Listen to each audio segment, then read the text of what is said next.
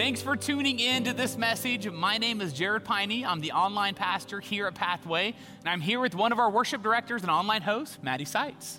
We hope this message is a valuable resource to you and helps you grow deeper in your faith. If you consider yourself a Christian and this message blesses you, I hope you'd consider giving back to us at Pathway so we can continue connecting all people to Jesus and helping them become his fully devoted followers. Learn more at pathwaychurch.com/giving. And if you decide to take a step in your faith after the message today, simply visit pathwaychurch.com/next so we can help provide you with resources and partner with you in this journey.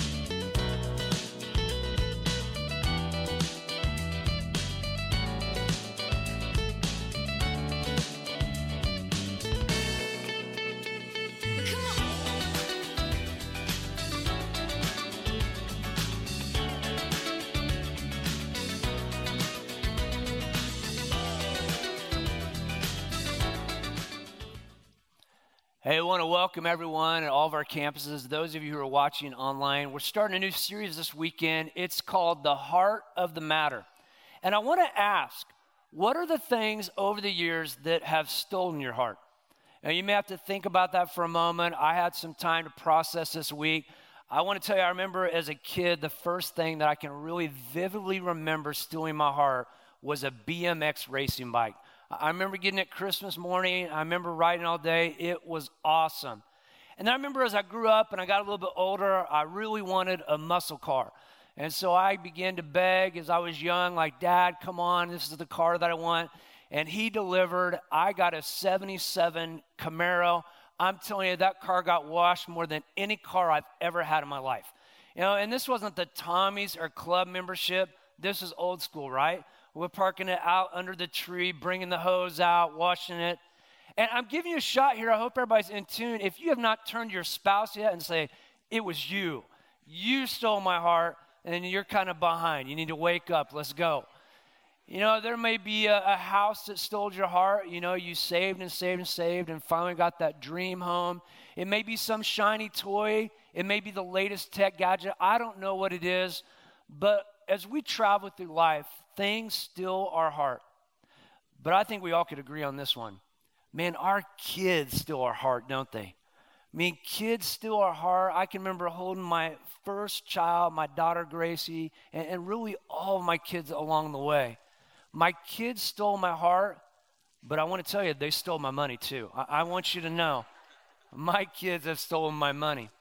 I'm going to give you a softball. I'm going to toss you a softball this morning. This is an easy one, I hope. I want to ask you, do you think it's more expensive to raise girls or boys? This is interactive. You can say, I'm listening. And if you said a boy, you obviously have never had girls. I mean, here's what the data says. The data says that girls are more expensive by this tune. $80 more a month to raise. $960 more a year to raise. Over the course of 18 years, by the time you get them out the door, $17,280. But who's counting, right? Me, I'm counting. Because I got 3 girls. You know, if you've never seen my crew, here they are. These are my girls and my little man. I'm telling you, my girls take after their mom and pray for Cole. You know, he kind of takes after me. But, you know, I'm telling you, it's an incredible amount to think when you start adding these expenses up. You know, for my girls, I'll spend $51,000 more on them than I will my little man. And that's not even counting weddings and college. You know, there's all these things that go on. You know, it's tricky when your kids are young, too, to talk to them about money, to try to explain that concept to them. You know, it's really challenging today because we don't even put money out. We just have this plastic card, right? We have this plastic card that we go through and we buy things with. And I can remember when my girls were young too, it didn't matter whether we were in the grocery store or we were at the mall, they were always asking for something. Can I have this? Can I have that? You remember this, parents? I mean, you go through it almost every time you're in the store. And at the end, if you don't get them something, what do they say? You never buy me anything. I'm like, have you seen your room? I bought you all that stuff. What are you talking about? And so as our kids were getting older, we really wanted them to understand what money was like and really wanted them to be able to manage it, to be wise with it. And so Sarah and I began to pray. We began to talk together. What can we do to help this process? And so with Gracie, our first, we kind of laid out the blueprint. And here it was. We decided when our kids were 10 years old, we were going to cut them off. That's what we did. Somebody's write my name right down. I'm going to turn this guy in, cut their kids out, you know. But that's what we did. We allowed them to make decisions about money. And so we decided how much we thought it would cost during those different stages for all of our kids rolling through this. And we said, we're going to give you this much at the beginning of the month. Now, they started to compare this figure with some of their friends that were getting allowances too. And they thought, this is great. Man, I'm getting a lot more money than my friend down the street or my friend at school. And then we lowered this. Yeah, here's the deal. You're in charge of everything. You know, the shampoo that you need, the clothes that you want. I mean, all those things you need and all those things you want, it's on you. I want to tell you, this is painful to watch at times. You know, my wife hates it with my little man because he doesn't care about deodorant at all, you know. I mean, he's like, I don't care. I don't need that. That costs money. You know, he'd rather have baseball cards. But we made a decision to do this. We made a decision to trust our kids with our money. And I want to make a connection with you. And here's the connection. God has done the same with you and I. You know, God has allowed us the privilege and responsibility of managing the money that he gives us in life. Now, that might sound weird to some of you. Some of you are like, you know, I don't know what you're talking about. Man, I pay my way. I earn it. I work hard for my money. And I don't doubt that at all. But I think we have to begin asking ourselves, where does God play in this equation? I mean, did God give you the smarts that you have? Did God give you the personality that you have? Did God open up doors for you? Did God help you get connected with people so you could actually climb the ladder to learn from them and to grow, to get new position, new influence, new opportunities?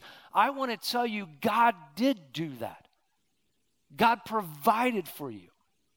And God gave you the opportunity to be responsible and to manage everything the way you think it needs to be managed.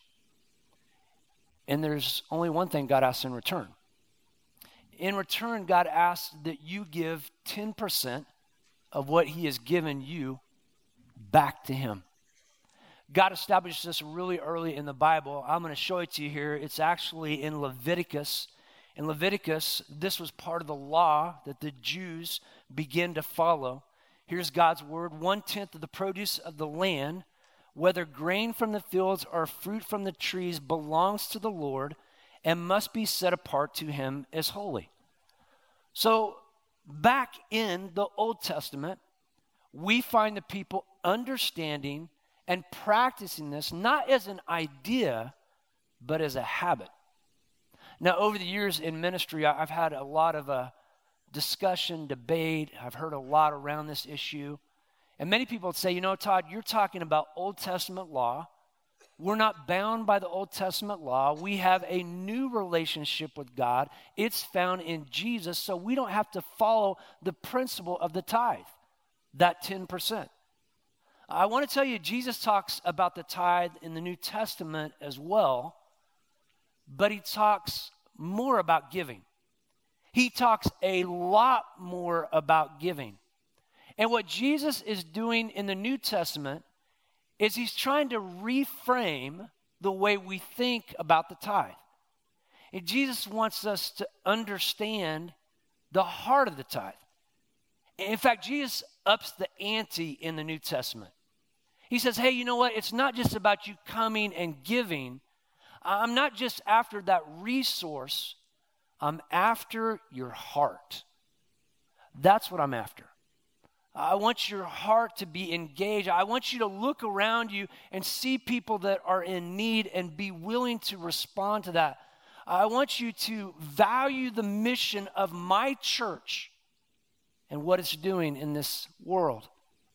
And as followers begin to catch on, they begin to understand this. In fact, I want you to look with me at one of his followers' words. Here's what he says. Remember this, a farmer who plants only a few seeds will get a small crop, but the one who plants generously will get a generous crop. You must each decide in your heart how much to give. And don't give reluctantly or in response to pressure, for God loves a person who gives cheerfully. And God will generously provide all you need. Then you will always have everything you need and plenty left over to share with others. Now, I want to tell you, I think this is one of the best pictures of giving in the Bible. In this new relationship we have with Jesus. And it's really here that Jesus says, you must decide where in your heart what you are going to give. He teaches here, hey, if you're going to give generously, you're going to receive generously. If you're going to be someone who wants to gather and wants to make sure you're accumulating and only give sparingly, then that's probably what you'll receive as sparingly. But I want you to know that I'm after your heart, because at the end of the day, what Jesus wants is he wants you and I to give cheerfully.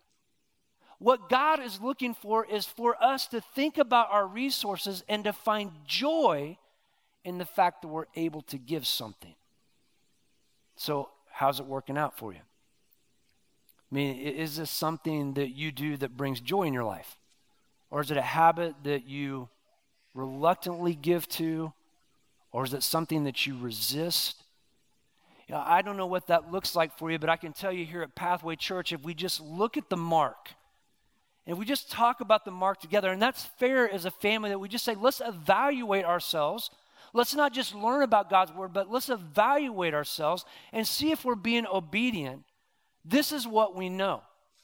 There are half of the people that are a part of our family here at Pathway Church that give nothing at all. And I don't know why those people choose not to give.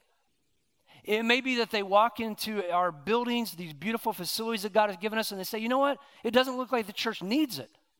It looks like they're doing okay. I'm not sure that I need to give. Or maybe that you give your time and you feel like that is good enough. You're like, I'm going to give my time, I'm going to give my skill, I'm going to give my talent, but I'm not going to give my money, I'm not going to give my resources. It may be that anytime we talk about giving, and I can tell you this is true, I've watched it for decades, that if we do a precursor to giving, there's a lot of people that go, I don't want to talk about that. But I want you to know that God is after our heart. And I think sometimes in our church and in our country, people are used to accumulating. And this devotion of the heart, this matter of the heart, man, it's a really challenging thing to talk about. Why? Why is it so challenging? What is going on that this is one of the last things we allow the Lord to lead out in our life for many of us? Well, I want to answer that question in this way. I want to tell a story. I want to ask you, if you would, to open up your Pathway app if you're not there. I want to show you this passage in Matthew. You can follow along in your Bibles too. In Matthew 14, we're going to look at this together, but I want to set it up as you're getting there. Here's what's going on. So John the Baptist has just been murdered. And I want to tell you, there's only a couple times in Scripture that Jesus is shaken. This is one of those times. Jesus is shaken. Jesus is at a point where he's like, man, I got to get away from everybody. I need space. I got to get some solitude. I got to get with the Father and pray. I mean, he's wrecked over this. And Jesus tries to push away from the crowds, but they continue to pursue him as they always did. And it says that as he goes and he sees the crowds following him once again, he chooses to have compassion. He has compassion. He brings healing to them. He begins to teach them, and he begins to teach them. The day goes longer and longer, and eventually they get to night, and they're out in this remote area. There's nowhere to go to eat, and the disciples say, man, we need to send the people away. Jesus is like, nope, we're going to feed them. They're like, what? Yeah, we're going to feed them. And that day, Jesus feeds 5,000 men. That's not women and children. So he probably feeds about 20,000 people in a state, honestly, of being just tired and weary. He's looking to give. So after the people get done with this party, and let's be honest, it was a party. Maybe you've been all day and you're like, I don't know where we're getting food, and all the food comes and it's amazing. You're like, I'm staying here all night. It's to the late hours of the evening that Jesus finally pulls away from the crowd, the disciples. He sends his disciples by boat to the other side, and he goes up to the hillside to pray. Many would say that Jesus is on a lookout point. He's able to see everything that's going on down at the Sea of Galilee. And these disciples, I want you to know this, many of us know this, that they're like great fishermen. I mean, two of them were to inherit a business that their dad had set up for them. They love this. This is their life. They're good. They know where all the hot spots for fishing are. They know the weather patterns, the wind patterns. But 2 times in Scripture, we see them at the point where they're ready to capsize the boat. They fear their lives. The first one is in the 4th chapter of Mark. In the 4th chapter of Mark, same thing. Jesus has been giving everything he can to the people. He gets to the point of exhaustion. They're out on the water. He falls asleep in the back of the boat, and this storm rises. And as you've studied Scripture, you know these storms, they can come in quickly there off the Sea of Galilee, over the hills, down into the water. That mixture, that atmosphere stirs up storms quickly. And Jesus is asleep. The disciples are battling. They come to their wits' end, and they're like, man, we got to wake Jesus up. This is not going well. Ever felt like that in your life? And they go to the back of the boat. They wake Jesus up. He wakes up, rubs his eyes, and demands that the wind and waves be still. Glass. These guys are more scared of Jesus now than they are of the wind and waves. Like, who is this guy that we're following? Well, here in Matthew 14, we find the second encounter where the disciples are kind of at this point, once again, I'm not sure what we're going to do here. Meanwhile, the disciples were in trouble far away from the land, for a strong wind had risen, and they were fighting heavy waves. Now, one of the things I want to encourage you in the Scripture, when you find a story in one of the Gospels, I want to encourage you to go and try to find that story in the other Gospels, because you'll get it kind of in HD then. You get more information. Now, John's account of this story would say this: the disciples have been fighting this storm for 3 to 4 hours. And so it would put them about in the middle of the lake, the Sea of Galilee there. It's called both. So that they're in the middle of the lake, the sea, they're battling this wind and waves. And as they're battling and concerned, I mean, they're like, man, this is like difficult. We're afraid. We're not sure what to do. I mean, the party is just broken up. Once again, they're battling the waves. And here's what it says next. Listen what Matthew says. About 3 o'clock in the morning, Jesus came toward them walking on the water. When the disciples saw him walking on the water, they were terrified. In their fear, they cried out, "It's a ghost." But Jesus spoke to them at once. "Don't be afraid," he said. "Take courage. I am here." Man, sometimes we got to put ourselves in the story, right? I mean, you're out there, you're battling, you've been going at it for hours, and all of a sudden you see this figure walking on the water. You think there was some conversation in the boat? I mean, there was some conversation that you see what I see? Are we dreaming this up? What's going on here? And Jesus asserts himself. Man, take courage. I'm here. I want you to think about that for a moment, because I think that's what Jesus wants you to know in your life. There's an amazing thing that happens. There's one guy in the boat while the others are fearing for their life that decides it's a good idea to ask Jesus if he can come out on the water. Peter says, Lord, if it's you, call me out on the water. And you know what Jesus says? Come on out. Come on out. And Peter steps over the side of the boat and he begins to walk on the water. Man, I think sometimes we read stories like this and almost rubs a soft spot. We're like, yeah, that's all the information I know. I want you to put yourself there. I want you to think about how much trust it took Peter to step over the side of the boat and to walk on the water. You know, Peter, he gets tagged a lot as this impulsive disciple, this follower who had a problem with his temper. I want to tell you, he is brilliant here. Peter is the first man in. He's the one that came up with the idea. He's like, that looks pretty cool. I think I want to come and be a part of that. And he steps over the side of the boat. So I have to ask, what do you need to step over to trust Jesus more? That's part of the application for us today. It's to stop and take time and say, what do I need to do? How can I trust Jesus more so I can step over the side of the boat in my life? Here's the question, what's your obstacle? What's the thing that's holding you back? You know, maybe it's honestly just a conversation with your spouse. You guys need to be on the same page. You need to dig into Scripture and you need to study, you need to pray, you need to understand what God is calling you to do so that you can trust Him more, so you can make steps together. It may be also for you that you need to sit down and you've got to look at your expenses.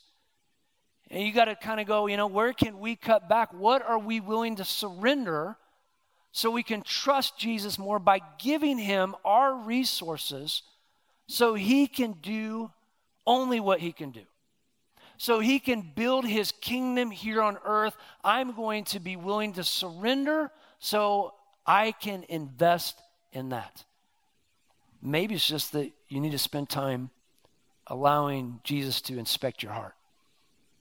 There might need to be some heart work that has to happen in your life to get you to the position that you can trust more. You know, you kind of know, for those of you who read the story, what happens next. I mean, Peter is there. He's walking on the water. I don't know how long it lasts. In my heart of hearts, I want to say I hope it lasts a long time. But he's out there, man, he's enjoying this moment with Jesus. I mean, this is an incredible moment. Can you imagine how long you would tell this story? I mean, you'd be telling your friends, you'd be telling anyone who would listen, this is an incredible story, but eventually Peter takes his eyes away from Jesus.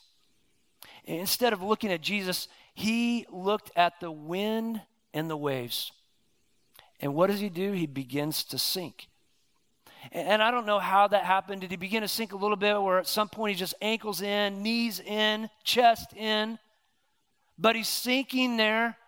And he's smart enough to do this. He's learned enough to cry out to Jesus. I want to ask you, have you learned enough? Have you experienced enough in life that when you're sinking, you can cry out to Jesus, knowing that He is the only one who can help you? He's the only one who can rescue you. And I love Scripture, because here's what it says. This is Matthew's account, who was in the boat. He's retelling the story now. He says Jesus immediately reached out and grabbed him. I think when we hear stories like this, man, we should cheer. I mean, you know, this is victory. This is good stuff. This is the gospel. This is the good news of who Jesus is, that when you are faltering in life, when you are sinking in life, He's going to reach down and pick you up and pull you out of the thing you could never overcome. Amen? I mean, that's good stuff. I love that about Jesus. I love it that Jesus didn't let Peter just sit there in the water, just dog paddle, just try to figure it out. Jesus reached down and He pulled him up and He set him on solid ground. Man, I've often wondered about the water experience. You know, when Peter stepped over the side of the boat, was it solid at the beginning? Was it like walking on a trampoline? You know, regardless of what it was like, Peter has this moment that is so incredible, followed by an oh crap moment. Well, let's just be honest. And I want to be honest about this too. That's what life is like. I mean, one day you're killing it and the next day you're blowing it. Anybody relate to that? I mean, it feels like one day, man, you are on it. Everything is going great. And then one day you're like, oh, goodness, man, I don't know what I'm supposed to do here. About 6 years ago, Sarah and I decided through prayer, through time talking together, that we'd make a decision at a generosity initiative to give more money than we had ever given in our life. I mean, we prayed. God gave me this figure. I said, no way. We prayed again. He gave me the same figure. I said, you're crazy. We prayed. He gave me the figure, and I said, okay.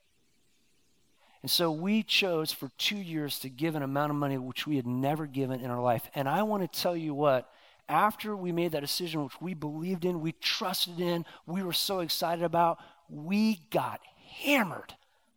I'm not telling you we got hammered a little bit. We got hammered hard financially.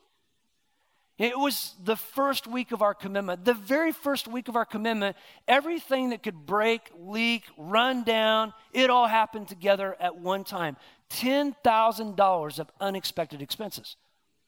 And I remember going, Jesus, I thought you were on my side. I thought we were in this together. I mean, I heard from you. I trusted. I wrote it down. I'm committed. And I remember having that like wind and wave moment. I want you to know when you step out to trust, and when you step out in trust, you need to expect a gust. That's what I learned that day. I learned that when I step out in trust, the enemy doesn't like it. And I learned when I step out in trust, Satan is going to come against me. He's going to come against us and try to get us to concentrate on all the things around us and take our eyes off Jesus and focus our eyes on that. But here's the cool thing that happened. Out of that experience and out of our willingness to trust Jesus, not to quit, to be willing to press through, we got bolder. We got bolder in our desire to allow us to do radical things because we knew Jesus had us. We knew we were never outside of his grasp. We were never outside of his reach. And so we're like, Lord, if we can do that and that comes our way, man, we'll be okay. It'll work out. I want you to consider this. I want you to consider the fact that you have trusted Jesus. You've trusted him for your forgiveness. You've trusted him to rescue you. You've trusted him with eternity. What's money? Right? I mean, we're talking about resources. If God can take care of all that in your life, he's going to take care of you. And we're going to have this kind of verse that's going to be our navigation for this series. It's kind of going to be true north for us. It's David's words. He says this in Psalm 51, "Create in me a pure heart, O God, and renew a steadfast spirit within me." I love looking at different translations. If you go to the NLT, it says, "Create a loyal spirit within me." This idea of steadfast, this idea of loyal, this idea of unwavering spirit in me, that's what we're after. We want God to create a new heart in us, a pure heart, a heart of courage, so we can be unwavering in our trust of him. I want to tell you, when God does cool things in the midst of the storms of our life, it does change your heart. It allows you to be more courageous. You know, I'm excited about this. I want to tell you, we're going to do a 90-day heart challenge, 90-day heart challenge at the very end of this month as we wrap up this series. And I'm asking you this, would you come along? Would you come along and allow God to work at your heart? Because really, the giving will take care of itself. It's about our heart first. Will you allow yourself to trust in your heart that God can do what you can't? And whether that's just mentally getting over a figure, whether that's mentally being willing to surrender something and allow your life to follow in that surrender, whatever it is, I'm just asking, would you be willing to come along? You know, and for some of you, you kind of recognize once again, because you've heard it a long time, that the tithe, an Old Testament principle, is the floor. It's the floor for us. It's really about giving in a generous spirit. And you may look at that and go, man, there's no way I could hit 10%. I just want to encourage you to start. For some of you, for half of you, it's time to start. Whatever your giving is going to be, it's time to start that journey. For the others of you who may be giving 10%, you may be comfortable, and it's time to challenge your heart to move out of comfort. There may be some of you, God's going to say, I want you to give radically. I'm going to give you something that is going to be like a walking on the water experience. And I want to say this too, as we do this 90-day challenge, I want to encourage you to give to the family that you're a part of. We're on a mission here together. We are a family. God's church, Pathway Church, is a family, and I want to encourage you to support the family, support the mission, knowing that God is going to do things here in our community, our city, our nation, and around the world, and I want you to be a part of it. I don't want this to just be a church that you come to. I want this to be your church, our church, dedicated to it. Here's what I know. I know through Jesus, God is doing great things in our church. He's transforming lives. He's changing people. And I want you to see the story of Sarah, who attends our Goddard campus, and how her kids and the ministry that's going on there to her kids open up the doorway, and how God is now working at changing her to trust him more. Check this out. I'm Sarah Leland. I live here in Goddard. I'm a single mom. I have an 18-year-old son and an 11-year-old daughter. A few years ago, my son started going to High School Ignite with some of his friends, and he really found a good place for him. And I noticed the changes. Just over a year ago, he came to us and said he was going to be baptized at High School Ignite, and I said, that's awesome. So we came, we watched, and it was amazing. My daughter and I discussed, why don't we start going to Pathway? Henley had started going to Ignite for middle schoolers, and we both decided to get baptized. The Give One campaign happened, and I had been meaning to donate, and I was just kind of like, I donate my time. Money's tight. I'm a single mom. You know, I have this for my kids, that for my kids. And I just never really did it. And one Sunday, I didn't make it to church, and I was sitting at home, and I watched the service, and I just thought, you know, am I really sacrificing? Am I really giving anything? I give a couple hours a week for the neighborhood and Ignite, but I enjoy those things. And I also enjoy having a glass or two of wine a night. And that's something, do I really need that? No. Yeah, it's nice. It's comforting. This is how I relax. But I didn't need that. And I said, you know what? I need to stop that. I sat down and I figured out in my budget, because I'm a huge budgeter, how much do I spend every month purchasing that and bringing it home and putting it in my fridge. I sat down and I figured it out, and I said, you know what? That's what I'm going to start giving every month. And then when I get the urge to go buy that wine, I have that accountability, and God speaks to me then, and he says, no, remember, you're giving that money to me for something better. God has taken care of me every day since he knew of me, and I need to trust him to continue to take care of me. Isn't that awesome? Man, I want to tell you, God is going to take care of you. God is going to take care of you. You can trust in him. And we have a choice to make in life. We can continue to accumulate these things. We can continue to allow our lives to be the lives that we're trying to build. Or we can say, I'm going to step over the side of the boat, and I'm going to be willing to let God do his work through the change in my heart, through my investment in his kingdom. And so I just want to encourage you to be willing to have courage, to know that Jesus is right there and that he will follow you each step of the way. Man, I just want to ask everyone if they would bow their heads. I just want us to reflect together. I want us to reflect on what God could do with a changed heart. I want us to reflect together what God could do with a heart that was unwavering, that was steadfast. And I simply have this question to ask everyone. And I'd like everyone to respond one way or the other.